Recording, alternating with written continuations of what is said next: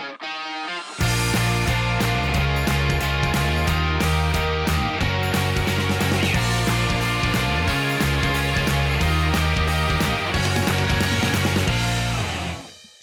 everybody, and welcome to episode number 3 of the Kickabout with me, Chris, and this week we've got Dan and Fran. Say hi, boys and girls.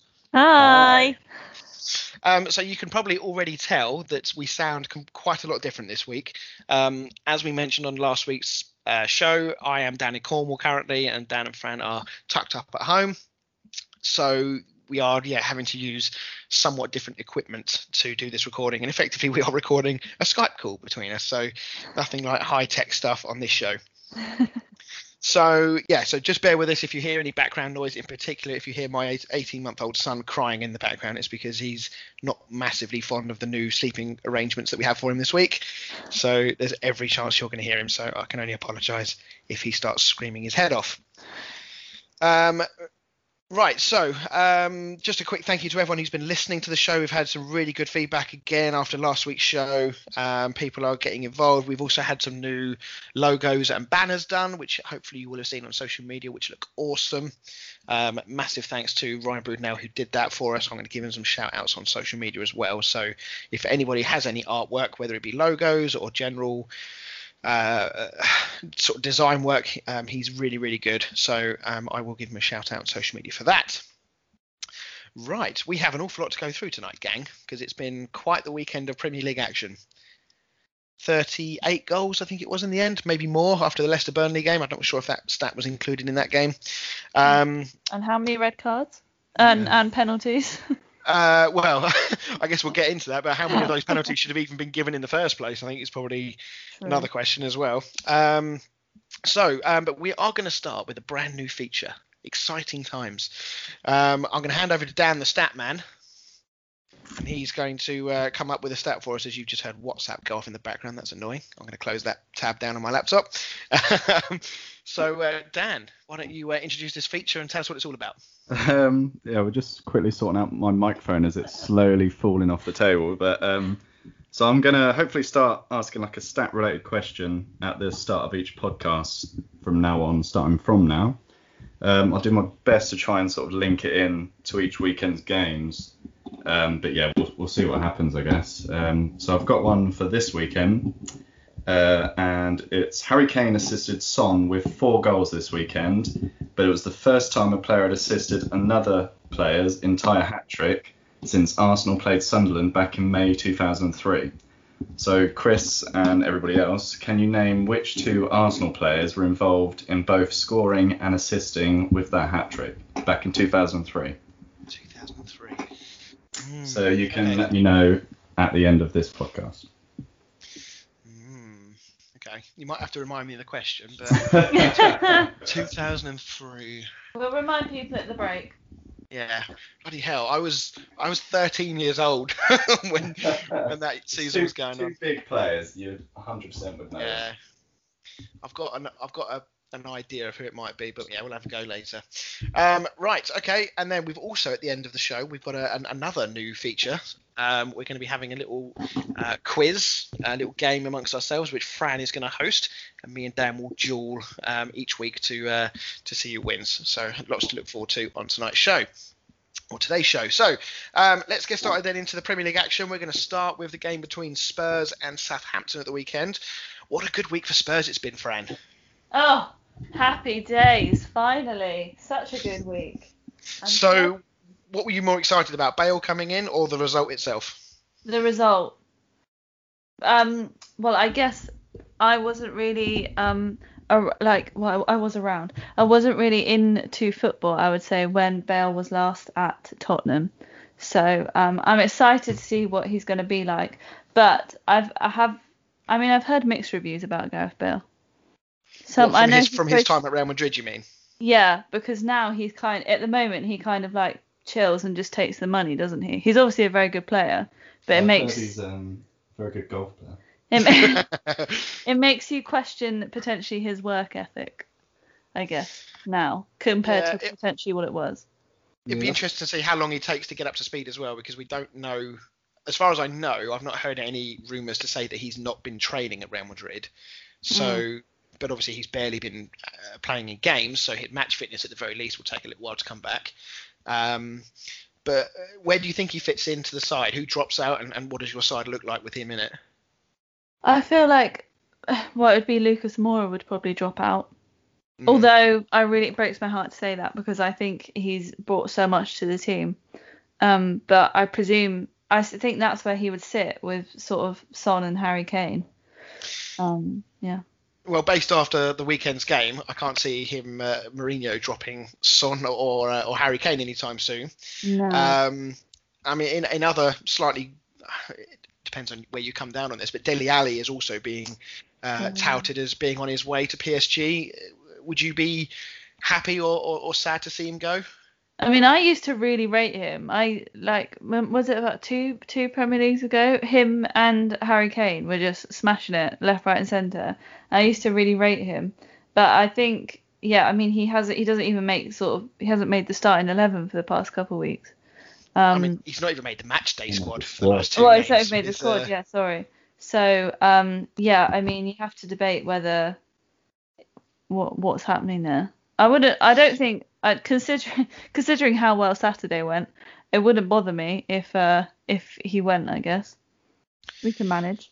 Yeah, I mean, I was thinking about this earlier actually, whilst putting together the notes earlier today and yesterday, and I think the crazy thing for me with Dele Alli is just how far he slipped from where he was. If you think 2 years ago in the World Cup, he was front and centre really to our plans. I know he was carrying a little bit of a knock in the World Cup, and he had a little bit of a stigma attached to him in that people were criticising him for not potentially putting in a big enough shift, not scoring enough goals. So perhaps that was where the downhill slope started to, or he started to slide down, started from.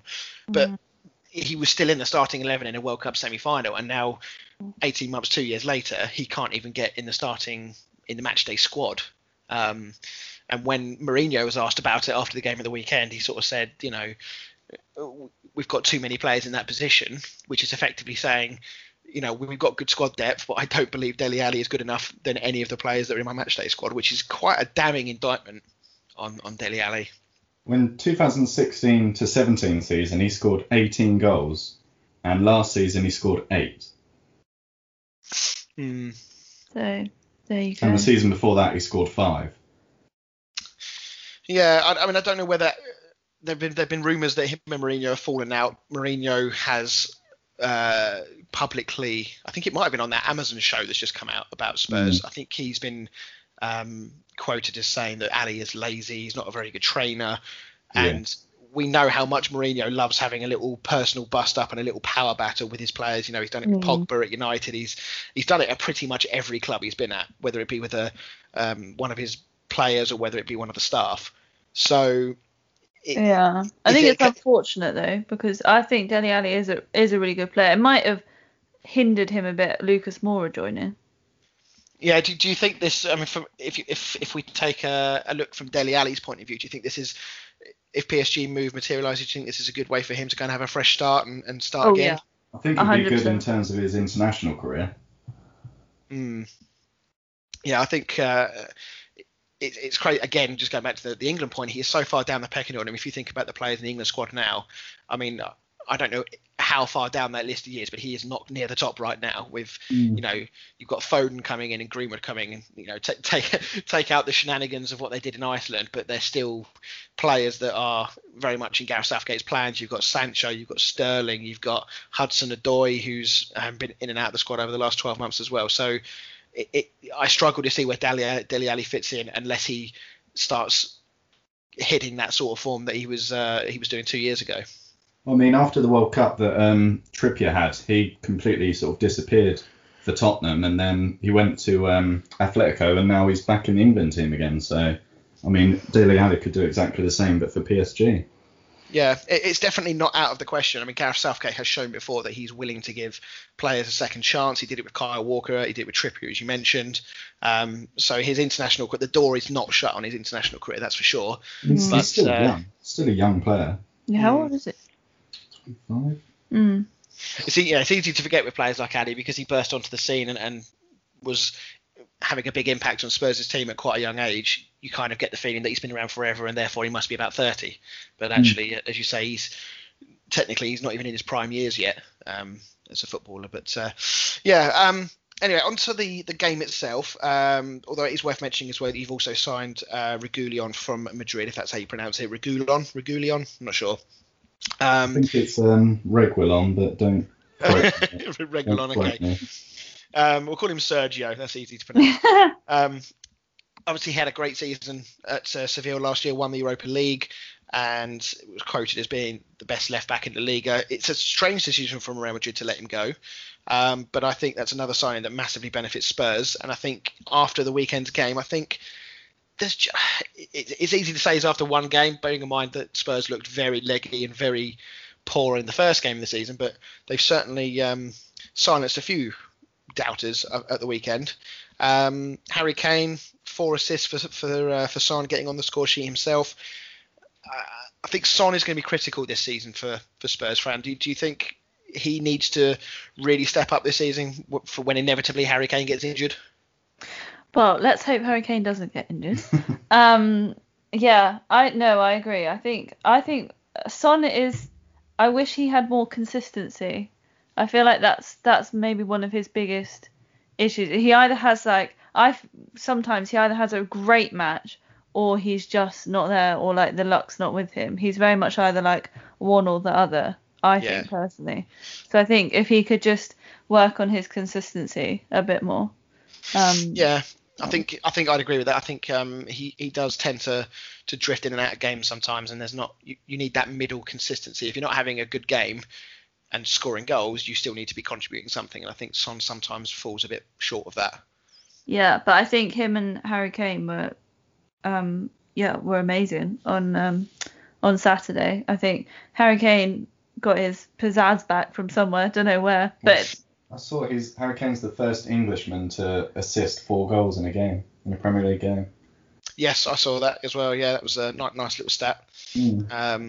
But with Harry Kane, Son, and potentially Gareth Bale as a front three, does this change, your perception of what Spurs can do this season? Do you think this is the boost they needed to perhaps challenge for that top 4 again? Well, it's really hard because from Saturday's match, but from the Saturday before, I'd have been like, or whatever day it was before, I'd have been like, I think you need more than Gareth Bale. But so I think it is. I think with Tottenham, it is really just consistency. Like they need to play every game like they did on Saturday. And I think Harry Kane and Son, they figured out Southampton within about 15 minutes, and then they just knew what to do, and they just kept playing the high line, and they knew what to do. But if they can just keep that consistency going, and with Gareth Bale, for sure, they can win the league. It's a good point you make actually about that high line with Southampton, because when I watched the extended highlights of the game on Saturday night, I found it very odd because Dan will know this when we play on a Saturday. If you get beaten by a long ball or you get one pass that cuts through the defence, generally speaking, me as the manager of the team will always say, right, boys, learn from your mistakes, put it right, don't let it happen again. And Southampton really didn't do that on the weekend. 3 of the passes from Harry Kane that were put through to Son, I think were 5, maybe 10 yards inside the Southampton half with the defence basically on his back. And then there was sort of 30 yards of space in behind. So I found that quite strange that Southampton did that. I don't understand why Southampton. I think they should have changed their formation.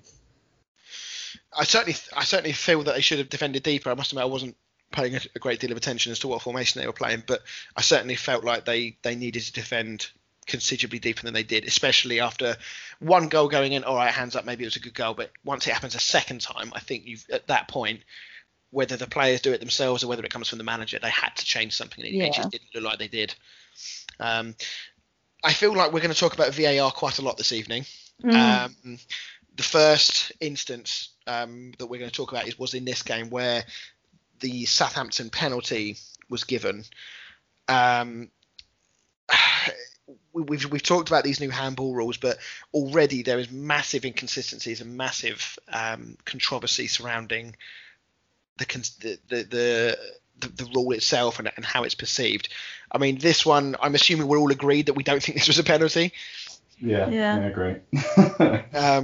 I mean, for those that haven't seen it, effectively, Doherty is holding. I think it was Shea Adams at arm's length, and as Shea Adams tries to cross the ball, it hits Harry Kane's foot.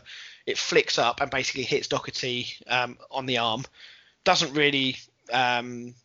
Nobody really claims, and the ball ends up falling onto the edge of the box for a chance for Southampton anyway. And then out of nothing, VAR decides it was a penalty. So, yeah, I don't really know where we go with the VAR and the handball rule, because every referee seems to view it differently right now. Well, I think they've changed it this season, haven't they? So it's supposed to be like the sort of sleeve. So if it's above the sleeve, it's not handball, and anything below is. But it still just doesn't. I think I said it before. It just needs to be common sense. You know, if someone blasts at me from 2 yards away and it's hit me in the hand, what am I supposed to do? I mean, if your arm is in the unnatural position, as they like to call it, I can sort of have a little bit of sympathy, because it's always been the case of that if you're the team that's wanting the penalty, you're screaming for it, you think it's a penalty, whereas if you're on the other side of it, you think, no, that's never a penalty, and you think it's very harsh that it's given. But there has to be a middle ground here. If it's just a pure accidental flick off of someone's boot onto your arm, I don't see how that can ever be a penalty. No, I think they're trying to simplify it by drawing a sort of, I don't know the saying, but like a white line. But the problem is it just doesn't work like that. It's got to be a sense of common sense as well as this white line that they've tried to draw along it. So yeah, it is frustrating, and unfortunately there were other. It was not a good weekend for VAR. There was one or two things they did get right, where I think VAR is perfect for those sort of situations. But I feel like handball, VAR is just making a real mess of it at the moment. So anyway, we'll talk more about VAR later, I'm sure. Just want to touch on Southampton quickly. Is Danny Ings too good for Southampton? Yes. I think he's had a banging start to the season. Yeah, I think obviously they wanted to keep him, and I mean, I think it will depend on how he does this season, because sometimes it's, you know, you see it quite a lot. Players have a banging season, like Andy Carroll for Newcastle had a banging season and not really done much since he moved elsewhere. The same as Benteke. But I do think Danny Ings is a different case. I do think he's too good to be at Southampton. I mean, he obviously had he got his dream move to Liverpool and then had a horrific knee injury, which really meant that he never got going at Liverpool, and Liverpool sort of moved on whilst he was in the injury room. Spurs were one of the clubs that were linked with Danny Ings not so long ago. Do we think that Bale coming in, we'll call him Sergio from Real Madrid coming in, do we think this potentially scuppers any move? We know Tottenham aren't always very keen to flash the cash. I don't think Spurs would be a good move for him, to be honest, because he's not going to be playing first team football, which I think is what he needs to be doing. What about like a Leicester? Yeah, Leicester, or even like an Everton, or the way Calvert-Lewin's scoring goals at the moment, they don't even need him. So yeah, I think like a team like a Wolves or something like that sort of team, I think he would be his next step. Like a top 10 to top 6 Yeah. Yeah. I was about to say West Ham, but then you said top 10 to top 6 team, so that puts us out of the equation. Well, I mean, you need him, he doesn't need you. That's very true. But yeah, rough start to the season for Southampton. I think if they do lose Danny Ings, it will get a lot rougher after that, because even though they've lost both their games, which is kind of strange because the last season wasn't that long ago, you'd thought they would carry some of that momentum from last season into this season, but so far that's not happened. But if Danny Ings goes, I think they could be in for a very long season if Danny Ings was to leave. But fingers crossed for them, they can pick up. Right, moving on. Let's talk a little bit about Everton. We just touched on Calvert-Lewin there just briefly. We spoke not long ago, Dan, about Calvert-Lewin and how actually we didn't rate him very much. Yeah. Are we in danger of needing to eat some humble pie here? Yes, I literally I wrote down my own notes saying I think I'm going to have to start rating Calvert-Lewin a bit more, to be honest. I mean, one thing I didn't really rate on him, or didn't really give him credit for, was actually how much of a threat he is in the air. Yeah. I mean, hat trick at the weekend. He scored another header at the weekend, which was not an easy header because it was sort of behind him. He obviously scored that towering header against Spurs last weekend. Is he the backup striker that England have been looking for? Do you think? I mean, I know we might be getting ahead of ourselves here, but I mean, potentially, I guess. I think I'll say potentially. I don't want to, jump in with 2 We don't need a backup. We've got Harry Kane. No, yeah, I would agree. Yeah, definitely. And then continuing the Everton theme as well. Obviously, they've had a very good start to the season. James Rodriguez dictating again. It's early days, and we've already done our predictions, so we can't change them for the season. But is he already a contender for signing of the season? He's one of the ones we're looking at. Yeah, it looks that way at the moment, doesn't it? I kind of wish I'd put him in my team, but. I'm not going to talk about the fantasy league. With some of the decisions I made last weekend, all biting me in the arse again. I'm almost at the point of giving up already. But I did see a stat about James Rodriguez that he didn't sprint once in that game of the weekend, and yet he made some extremely important. He contributed to some very important moments in the game. He obviously scored a really nice goal. He's, dare I say, he reminds me a little bit of how Ozil was when Ozil first came to Arsenal. Just sort of, everything it comes so naturally to him. Everything's so easy. Obviously, the Ozil story hasn't ended well, so we hope that doesn't happen for Rodriguez. But Everton looking strong. Do we think they can make a cheeky challenge for Europa, maybe higher? Yeah, I definitely think they'll be fighting for Europa League. Maybe Champions League, depends on how everyone else. I mean, United not just United. But I mean, I don't see if they keep this up, then I don't see why they couldn't be fighting for sort of third place, really. Mike Dean, a man who loves to be the centre of attention, sends one player off in the game, which was Kieran Gibbs. Did we see Bilic's reaction at half time? Yeah, we did. So Bilic came to the press after the game. I'm not entirely sure why he was so angry, because it was one of the most blatant red cards I've seen. He said, as a manager, I should be in a situation to ask the referee what's going on. I didn't swear. I asked him in a frustrated way, but I didn't go over the line. But he just ignored me, which is classic Deeney, and gave me a red. And then I said, I told him, if you want to kill us, kill us. That's all. Do we on any level, do we think Bilic has a complaint here, not only with the red card, but also the way that he acted with the referee? I mean, it's 100% a red card. I don't know why he's complaining about a red card, because you can't push people in the face. You've not been able to do that for a long time, so I don't know why, unless he just didn't see it. But I can imagine Mike Dean's a bit of a wind-up merchant, and he would probably annoy me as well, to be honest. I mean, Mike Dean has always had this aura about him that everything's about me. I mean, there's been plenty of compilation videos of Mike Dean and his antics on the pitch, especially when it comes to giving advantage in the game, and the way in which he likes to let everyone know that he's playing the advantage. But I don't think Bilic has really got too much to disagree with here. No. Kieran Gibbs has already come out on Twitter and apologised for his role. He's sort of taken the blame for the result.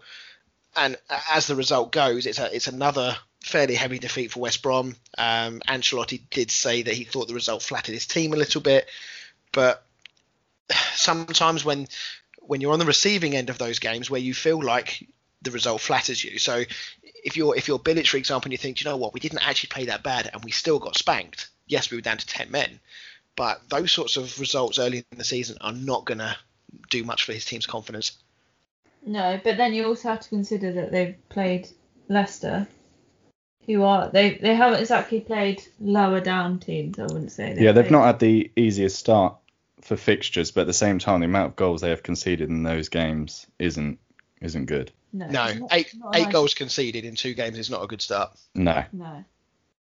So, and I know what you mean. You know, they have had a tough start to the season, but I think that when you as a newly promoted team, you have to be tight at the back. If you do have a tough start to the season, the Premier League, as we know, is a jump up in terms of quality and ruthlessness. Your mistakes will be punished a lot more than they would in the Championship.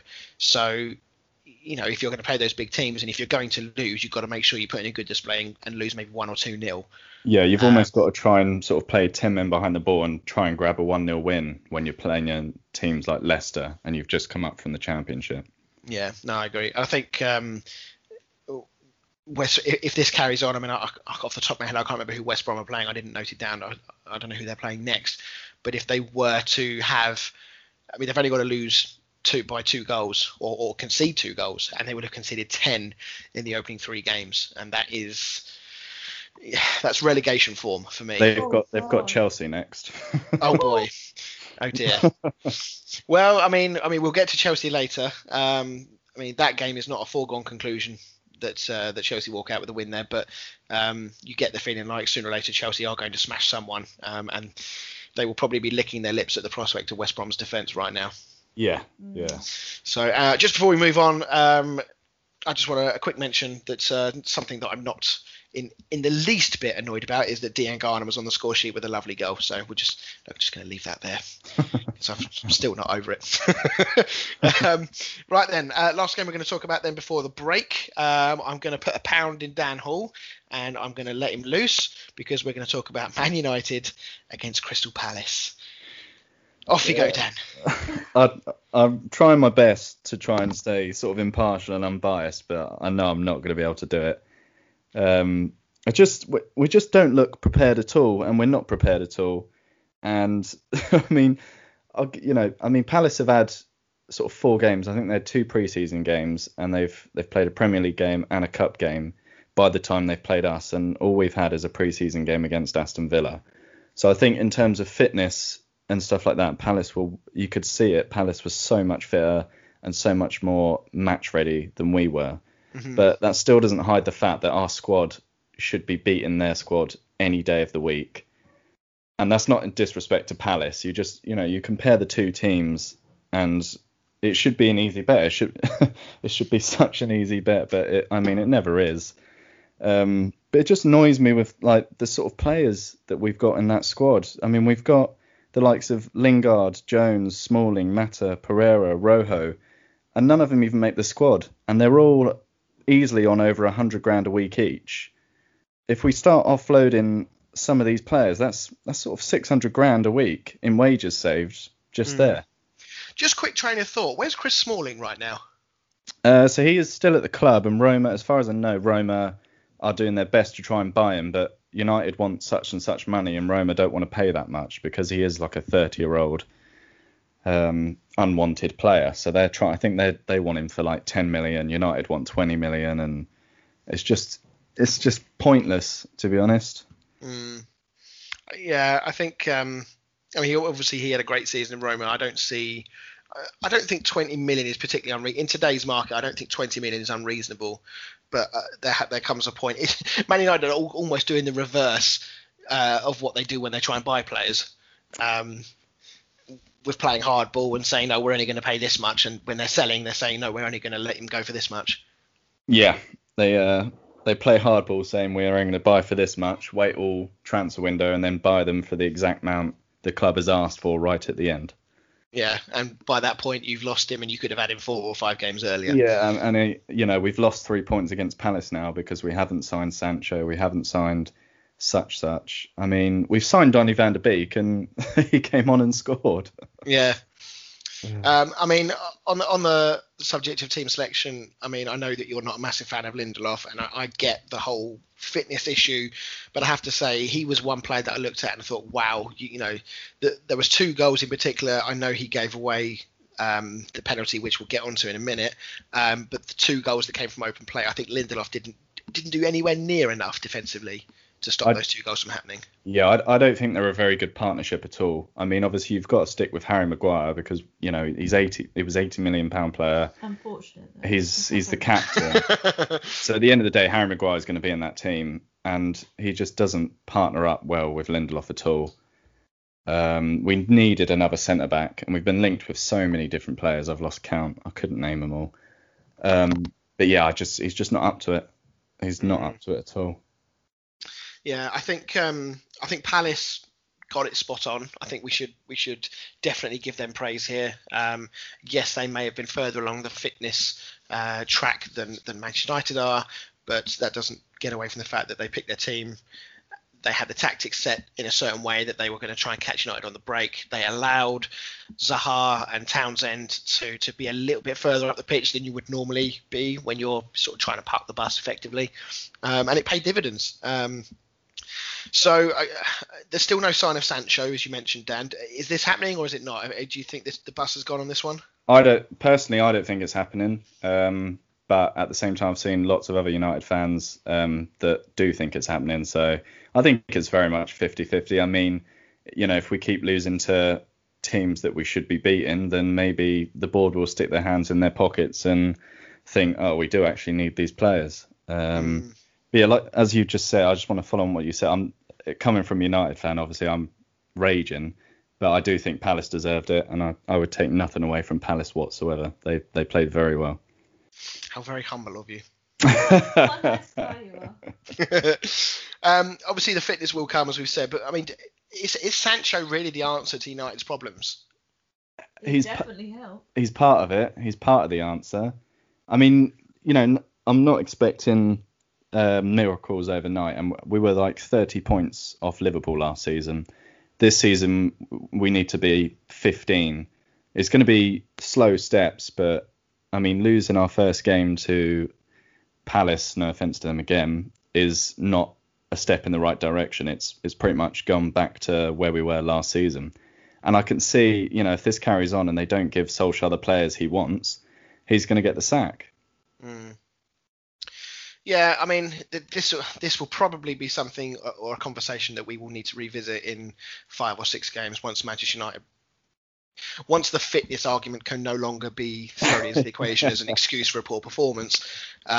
Once we get to that stage, and if Manchester United still aren't performing, then yeah, I think deeper questions are going to be asked. I think for the moment they're going to get away with it, or Solskjaer is going to get away with it, by saying that the players aren't quite up to speed yet, etc. But in 2 or 3 games, that excuse isn't going to work anymore. No, I mean, I do think tactically it was poor as well. Scott McTominay is not he didn't play well at all, and I don't think he's a CDM, to be honest.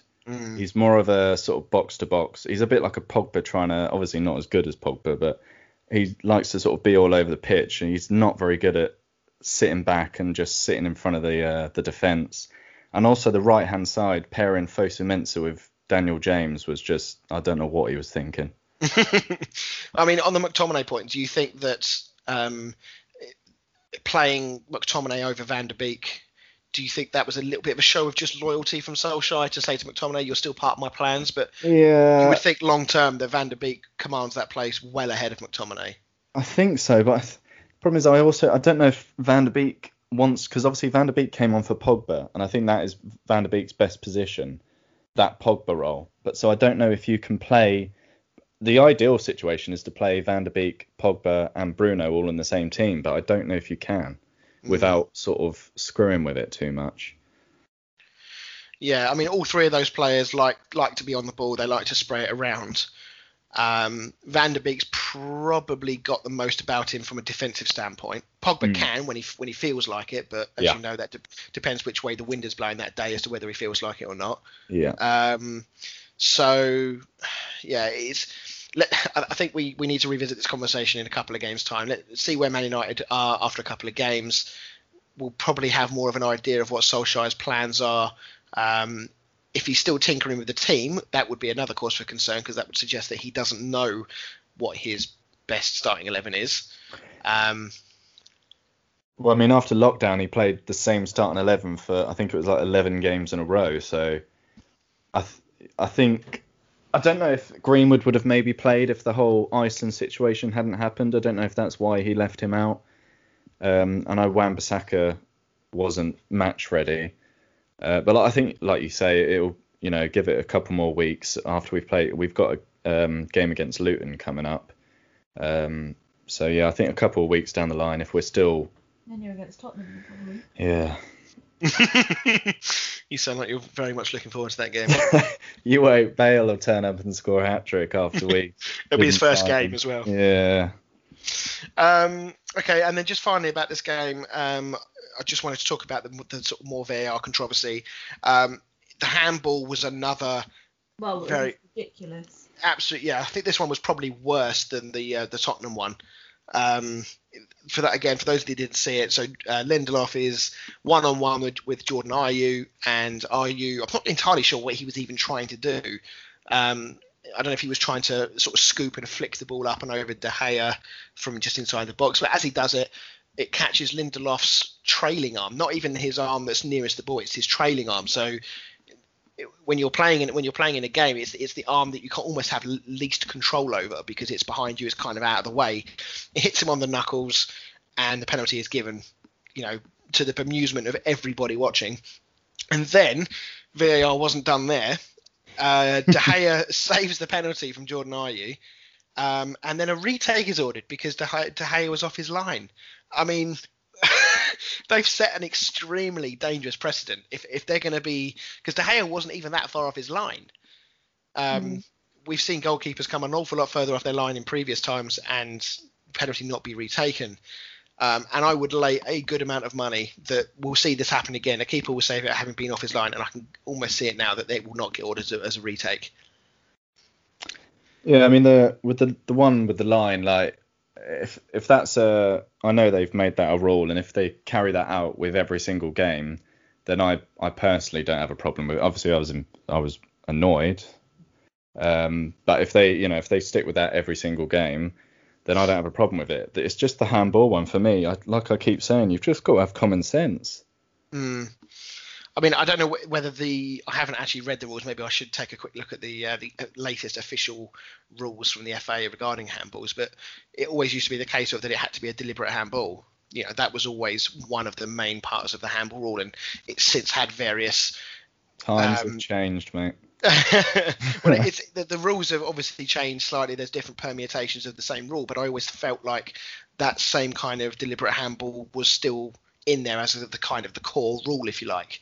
It may not be anymore, I don't know, but if we're giving handballs for that, we're not far off the hockey situation where if the ball hits your foot in hockey, it's an instant free pass, whatever it is in hockey, to the other team. And I feel like we're not that far away from that in football at the moment. The problem is before when the rule was sort of like had to be intentional, this, that, and the other. There was questions, how do you prove if it was intentional? And so their solution was just to make everything handball. Yeah, they could hit you on the fingernail and it's handball. I mean, part of me sort of respects that because that does, at least it takes the grey area out. It's a line in the sand and it says basically, right, if it is your hand, it's handball. There is no two ways about it. So I don't agree with it, but at least I kind of accept the fact that at least we've got a common ground where everybody knows where they stand.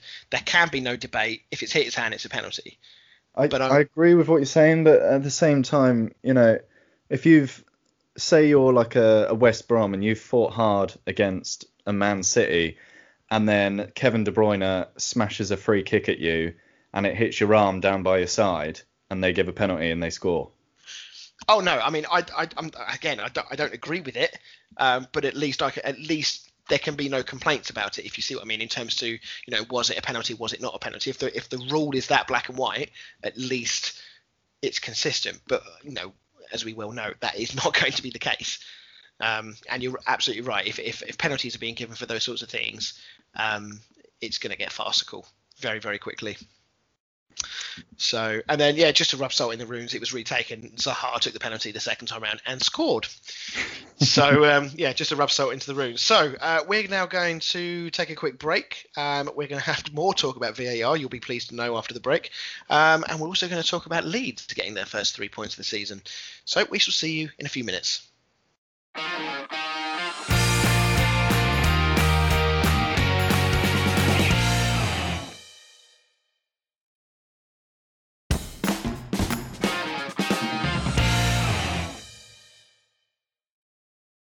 Of this third episode, and we're going to start by talking about Chelsea against Liverpool.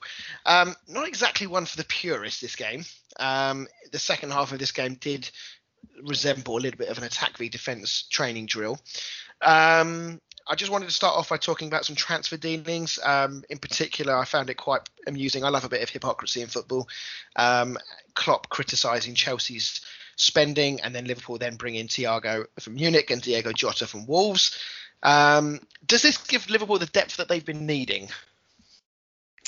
Yeah, I mean, it does. Yeah, I've always, last couple of seasons, I think everybody would say Liverpool have got one of the best starting 11s, but you look to the bench and there's nobody that sort of replace. You look at City, and I think all of their squad could quite easily walk into the first team. I think that was always the difference between Liverpool and City last year. Whereas Liverpool, you look to the bench, and I mean, they're all good players, but the likes of sort of Shaqiri and Origi, they're not like Gabriel Jesus and Sané, etc. Mm-hmm.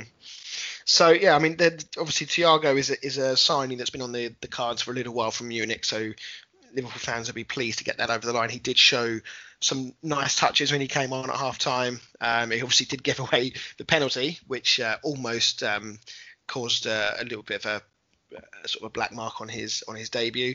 But I'm not entirely sure where Diego Jota fits into this side. I think he's just going to be a squad player, isn't he? He's just going to come on when one of the others either gets tired or gets injured. Because he's sort of deployed as a winger for Wolves. Yeah, I think he was left wing, wasn't he? And I can't see him getting in ahead of Mane anytime soon. Well, no. Especially after the weekend. No, but I guess, if you look at Man City and the way in which they've been very clever with their squad rotation over the past couple of seasons, obviously it didn't pay off last season because they were, in the end, some considerable distance behind Liverpool. But for the most part, it's worked pretty well for them. And if Liverpool have now got the players to do it, especially with the kind of condensed fixture list that we're going to have this season, maybe Jota is actually going to get a lot more games than we think he will. Yeah, I think he'll be playing in cup games. He'll be playing in European games. So yeah, he will get game time. It will just be in those sort of games rather than Premier League games. You don't think he's going to get much Premier League time? Do you think? I think he'll come off the bench, but I don't think he'll start many Premier League games. Well, Klopp might be bringing him in so he can. Well, I'm not. Don't take my word for it. That's just my opinion. All right, Dan. It's all right. It's just an opinion show, Dan. No one's having a go at you. So just moving on to the game, Chelsea's new signings not really firing yet. Would you agree? Yes, I would agree. Yeah. Well, I think Werner's done all right. He's had two. Well, he's won 2 penalties for Chelsea, so he's just not. He's just not. My team. Yeah, likewise. He's not scored yet, but he's won 2 penalties in 2 games, so he's getting in the right areas. Yeah, I think his movement off the ball looks very good. He's obviously got good pace. He looks hungry. I think his time will come. Kai Havertz, though, he's flattered to deceive so far. Still early days, of course, in his career, but he didn't really do a great deal against Brighton, and certainly didn't do a great deal in this game either. But from a Liverpool point of view, from a defensive point of view in particular, we picked up on that last week when they were very poor against Leeds. A lot better in this game. Yeah, much better. Yeah, I mean, obviously, I know you're going to talk about it later, but it was helped by certain situations in the game. But they did outplay Chelsea 100%. Yeah, I do want to highlight Fabinho as well. I think he was one player. I think we talked last week about this, about who that sort of best 3 in midfield for Liverpool is. And for me, Fabinho has got to be in there more often than he's not. His tracking back was superb. He was the one that actually was, in the end, ended up marking Werner. Yeah, and I feel sorry for Fabinho because I really rate him, but I think he's probably going to be the casualty for Thiago. Yeah, I don't think Henderson's going to be dropped. No, although, was he injured at the weekend? Because he came off at half time. Yeah. Who, Henderson? Yeah, he came off for Thiago at half time, which I was quite surprised. I must admit I wasn't sure. I had the game on. I was watching it on Sky Go on my laptop, but I had the sound down at the time because we were eating dinner when the second half started. So I saw that he'd come on, but I wasn't aware of anything with Henderson, so I'm not sure. But yeah, you could be right. I think Henderson, Wijnaldum seems to be very much liked by Klopp. Yeah. And Thiago, obviously, that calibre of player is not going to be sitting on the bench every week for Liverpool. No, not at all. Especially at this stage of his career, he's towards the end of his career, so he's going to get his use out of him. So the game itself did sort of turn on two particular moments in the game. The first was Christensen harnessing his inner Jonah Lumu and bringing down Mane before he was able to get over the line to score a try. I mean, it was quite an incredible tackle. Did you? I assume there's no questions on the red here. No, it was brainless. You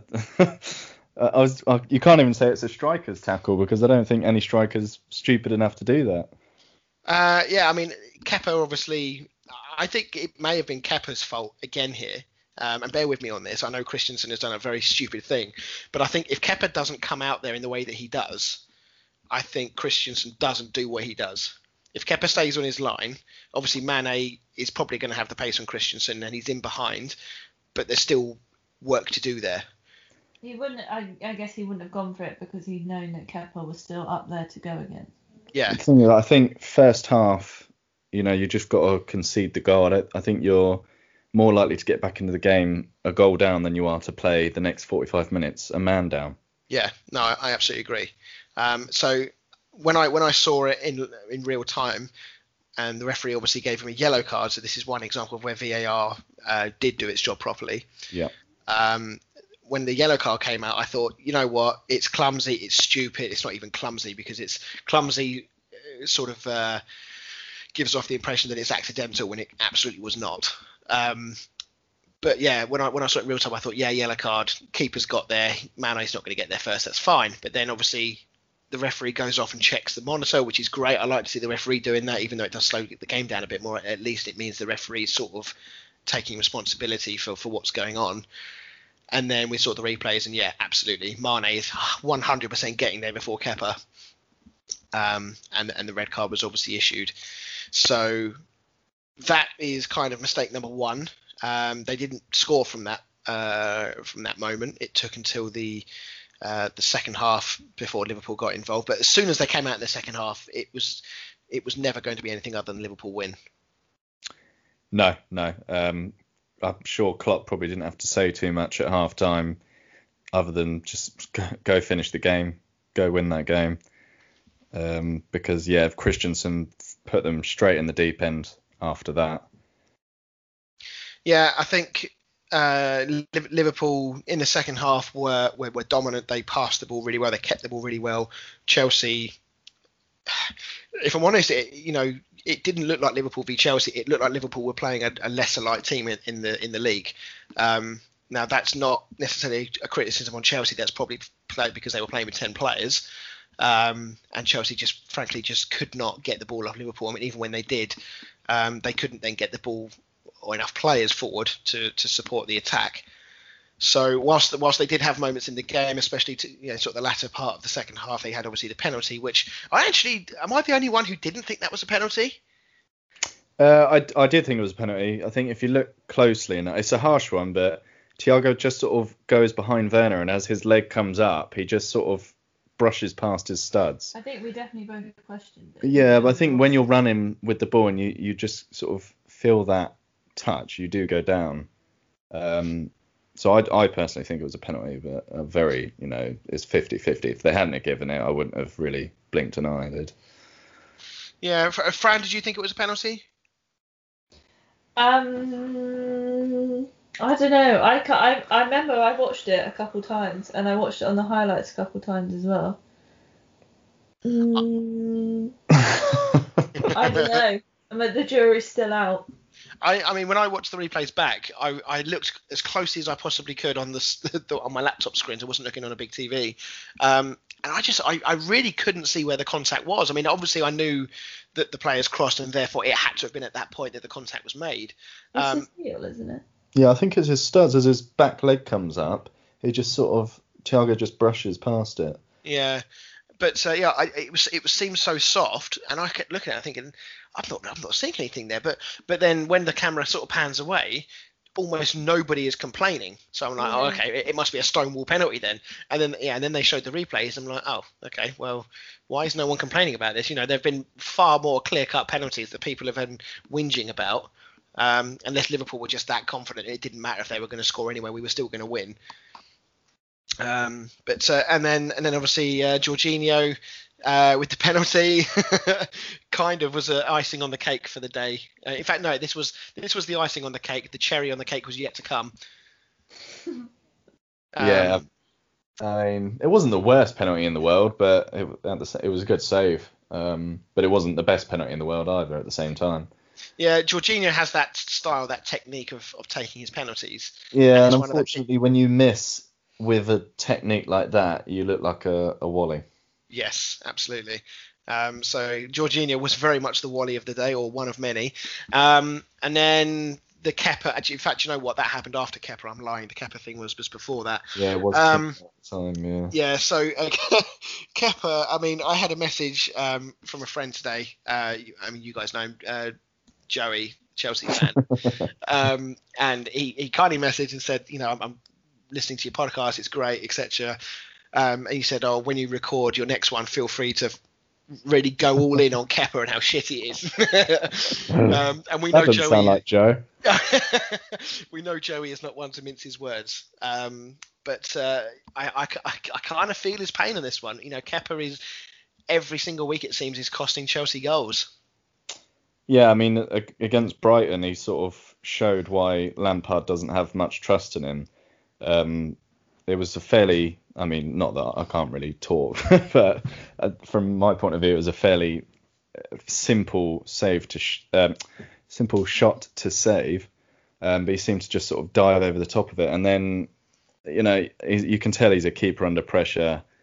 I think as a player, he's just completely lost his confidence. Yeah, but we've seen it happen before with loads. Yeah, I mean, well, even De Gea was making the same sort of mistakes. Had a big old wobble, didn't he? Yeah, but I think, well, I think as far as I know, they've signed this other goalkeeper now, so. So Edouard Mendy, sorry, is coming. Apparently, he's having his medical at the moment. But assuming that goes through, I think that's a done deal. But maybe that was on the back of his mind, going into these last two games, that no matter what, he's pretty much lost his place. Yeah, but if you were in that headspace, surely you'd want to prove that you've still got a fighting chance. Well, apparently not. He didn't, but he could have done. Yeah, I mean, one thing that did amuse me today is that I saw that Declan Rice, the sort of transfer saga that's been rumbling on for quite some time, Lampard has apparently changed his view on the role which he wants Declan Rice to play when he comes to Chelsea. And just for a brief moment, I just thought, I wonder if he's going to put him in goal ahead of Kepa. Probably do a better job, to be fair. In goal. It does make you question why Frank Lampard's been playing him. Yeah, he probably should have gone with Caballero, because after lockdown he was picking Caballero over Kepa. I think he should have started the season with Caballero. Well, I guess he thought, new season, I'll give him a fresh start, and it's just not panned out at all. I mean, there was talks that Lampard had those conversations with Kepa, and Lampard had basically said that he's prepared to give Kepa another chance. He's confident that he can turn the corner. I think maybe in the back of his mind he was thinking back to when De Gea first came to the Premier League, and obviously was very, very rocky, and then had probably 4 or 5 seasons where you could argue that he was possibly the best goalkeeper in the world. He's obviously now not quite gone the full circle. He's not quite that old De Gea, but he's not far off. I don't see any redemption now for Kepa at Chelsea. Unless Mendy is being brought in to be a number 2, which would be crazy, I don't see any chance of Kepa's career at Chelsea going on for a great deal longer. I think he's definitely out for the minute.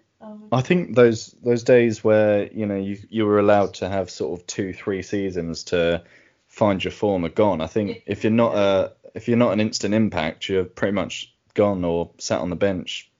I think transfer fees obviously have a lot to do with that, and the fact that Kepa is the world's most expensive goalkeeper has certainly not helped the narrative around him and people's perception of him. So it'll be interesting to see what Edouard Mendy can do coming in. I think for 22 million, if he turns out to be a better keeper than Kepa, that's probably an even bigger bad indictment on Kepa, the fact that he cost 75 million. So yeah, I mean, I don't really know what to say with Chelsea. They've had a little bit of a rocky start. They weren't brilliant at Brighton, to say the least. They got the win. Reece James scored that extremely nice goal, smashing it into the top corner, but they weren't that convincing. They certainly weren't convincing here. So are there a few worrying signs for Chelsea, do you think, or do you think this is too early to sort of make those sort of judgments? No, I mean, a lot of their new signings still haven't played, Joe. You've still got Ben Chilwell and Ziyech. I don't know how to pronounce his name. I assume it's Ziyech. You've still got those to come in, plus Thiago Silva. I know he's never played in the Premier League before, but I think he'll be a good influence going into that defensive line. Get them. Sack off Kepa. You've still got the other two newbies that have only played 2 games. I think they'll start to gel. I think give it a couple more weeks and they'll start to gel and they'll become a bit of a force. But I don't think they're going to be anywhere near the title this season. It'll be for them. It will probably be trying to stay close to City and Liverpool and trying to get that 3rd spot. Okay. All right. Just before we move on, just a quick shout out, even though, again, because the game is happening right now, we can't talk about it, but it's worth noting that Man City are 2-0 up against Wolves at half-time. Goals from De Bruyne from the penalty spot and Phil Foden on the score sheet. So interesting to see that Pep has actually he picked Foden to start tonight. So that's quite the nod to him. And Ake. And Nathan Ake starting as well, yeah. So I don't know whether that's his. You said he wouldn't play. Well, no. God's sake, Dan, honestly, don't listen to him. Honestly. I'm supposed to know everything. You're doing this podcast. For all intents and purposes, you are a football guru. Right, so moving on to Leeds against Fulham. We won't talk about this in huge detail, but it is definitely worth talking about. Leeds picking up their first points of the season.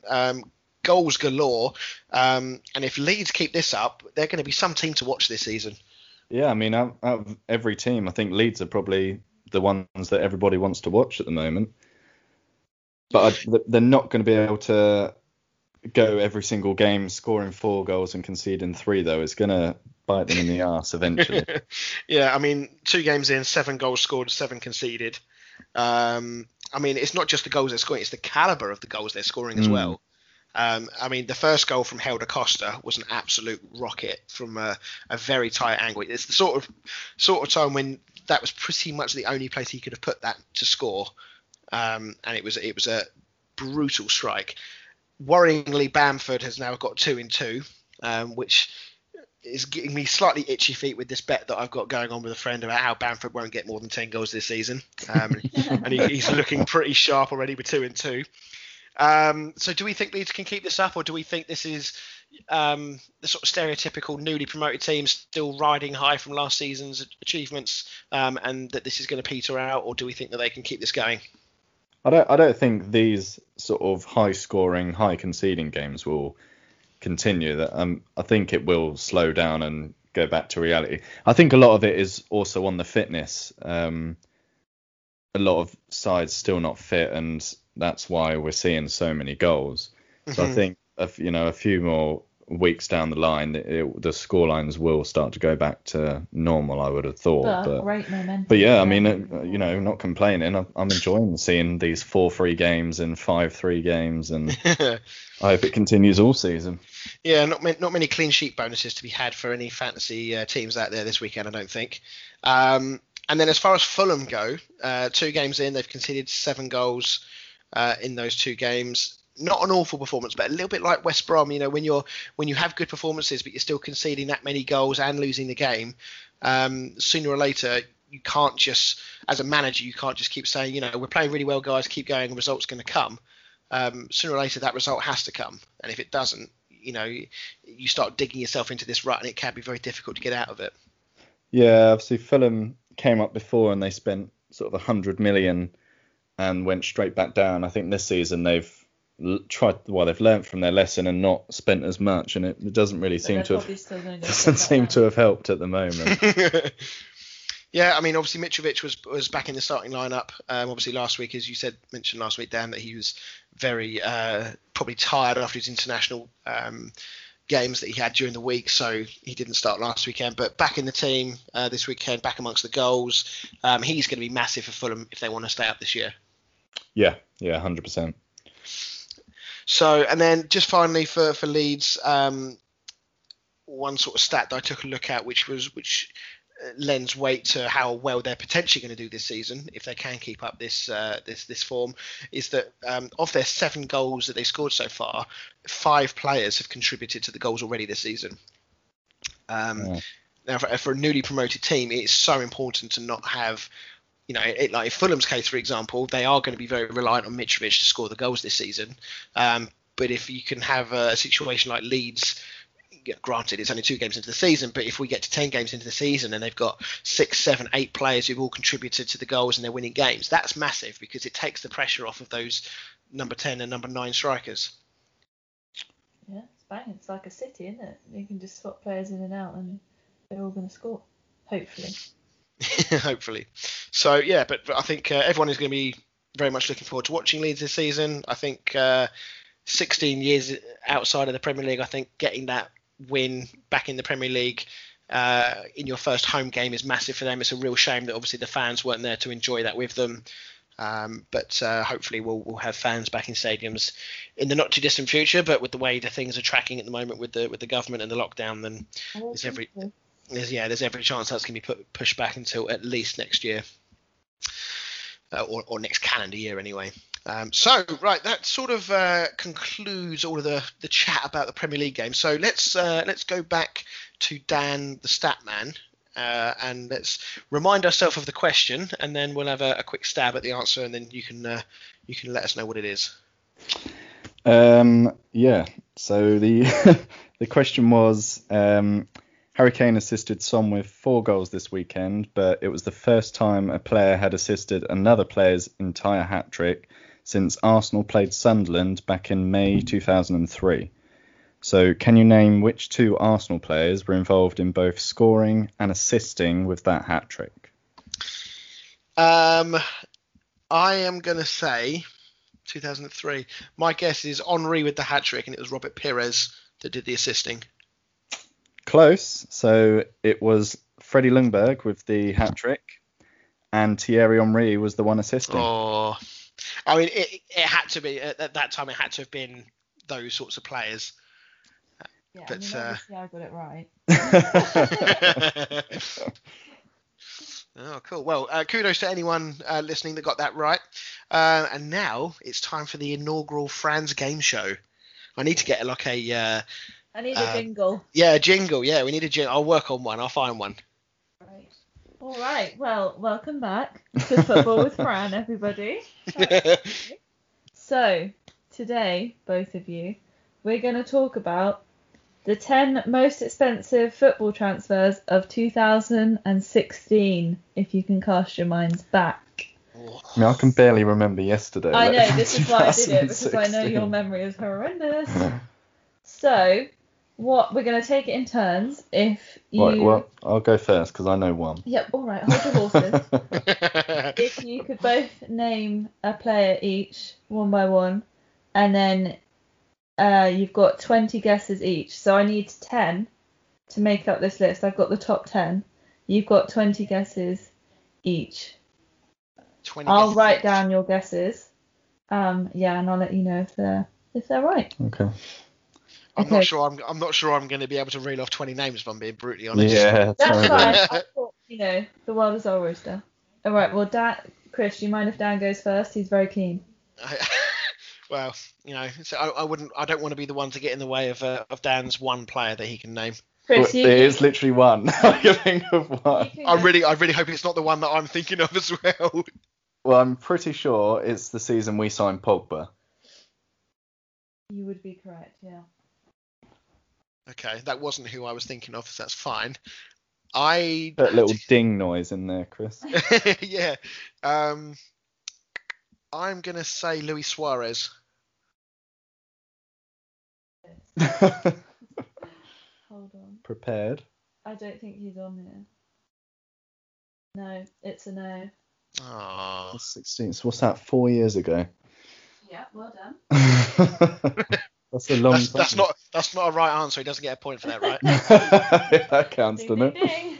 ding. We signed Pogba. God, I don't get any time to think about it. That's the point. Yeah. Pogba. I'm trying to think who else. There's a few others in the Prem. You're gonna have to edit this out, Chris. Yeah. This is excellent listening for our I thought listeners. this would be quite quick fire. And that it's tough thinking back 4 years. I think you may have overestimated our football knowledge here, Fran. Well, yeah. Well, just my memory and.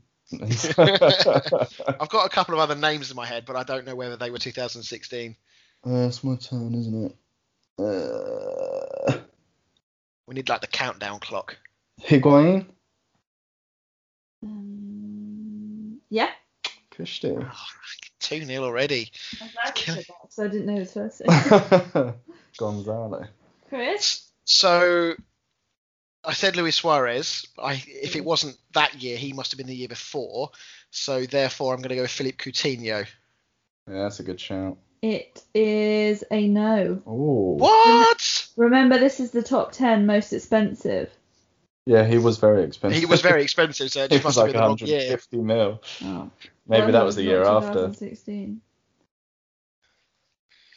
Just like to say that I'm not accusing anyone of cheating here, but I'm in Cornwall and you two are in the same room, so I just want to let our viewers. I just want to let our viewers know that, or our listeners know that. Fran is sat the other side of the sofa to me, if that's any help to you. Right, come on. Yeah. Diego Costa. No. Oh. Okay. Okay, let me throw some team names at you. So we've got a big player from the weekend for Liverpool. Mo Salah. No. Oh, really? It's the other one, isn't it? What a belly! Mane? It's not. For fuck's sake! Why did I say that? Big player from the weekend. Of course, it's Mane. Big game of the week. 41 mil. Oh man, it's not going well. This is when they signed Mane. That's a long time ago. It was 4 years ago. Luke Shaw? Nah, I don't think we signed him for that much Who are money. you? That wouldn't be top 10, would it? Absolutely not. No. That's your guess, by the way. Yeah, that's yeah, fine. it is. Chris, we've got a Man City / England player, another Man City player, Arsenal. Kyle Walker. No. Well, that's a good shout. Good shout though. It's similar. Oh no, I don't want to keep giving it to them. Can I have like points for these good guesses? Sympathy point. No. Gabriel Jesus? No. What other Man City? Kevin De Bruyne. I was trying to give you a hint then, and you just weren't with me. I'm assuming that was an incorrect answer again then. I think so. Oh man. I'll make it easier next week. Edison? Absolutely not. Oh. Absolutely not. Right, what other Chris, Man City players? Go on then, hold give us on. quickly. Yeah, it's City in a similar position to Kyle Walker. Similar position to Kyle Walker. Plays for England. I might not like John Stones. Yeah, I knew Yes. it was. Yes, I'm on the board. Ding. Doesn't matter if you basically gave me the answer. I'm on the board. Starts with a J, ends with an S. Okay, well, we can keep guessing, or people, you can leave it in the comments who you think are the other ones. Currently, you've named 4 of the top 10 most expensive 10. I've got a couple more names in my head All before I right, give up. Dan, got another one? Hulk? The Hulk? Yeah. Oh, now you've opened up a can of worms there. I forgot about the whole China. Okay, if we're going down that route, who else went for a big money move? What's that guy's name? I think he's Argentinian. Oh man. There's still a few Prem players. Is there a Belgian that went to China? That sounds like a joke. Yeah. Two Belgians walk into a bar in China. I'm gonna say. I'm not gonna go for the Chinese one because I can't remember his name. I know he was at one point. He was the most expensive player in terms of wages. Anyway. I can't remember his name. It might be who I'm thinking of. They might not. Okay, let me switch back to the Prem. So 2016, so 4 years ago. So let's go. Who would Chelsea have signed at that point? Alvaro Morata. No. Mine was Yannick Carrasco. No. Oh. That wasn't who I was thinking of, Dan, so it's fine. Went from Atletico Madrid to China. Think who United signed. Yeah, I thought there was an... Think who Martial. No. I knew there was another one Think with who Pogba. Arsenal signed. Think who City signed. Who did we sign? Our viewers are shouting. Their phones and listening devices I knew there was another United I'm player. shouting at you. I'm just trying to think who... Are they still there or are they gone? Gone. Yeah, I thought so. Oh, God, I'm so proud of myself that I knew that. It makes it harder that they're gone there. Oh, no, I know who it is. I know who she's talking about. Oh, dear. I think. I'm trying to think. Okay. 2016, was that Moisey? 4. No, it was Mourinho. 3. Oh, I don't know. 2. Fellaini? I don't know. Chris? Angel Di Maria?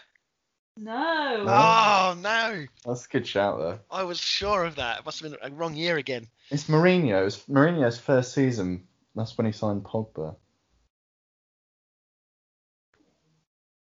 Who else? Who else did he sign? What position?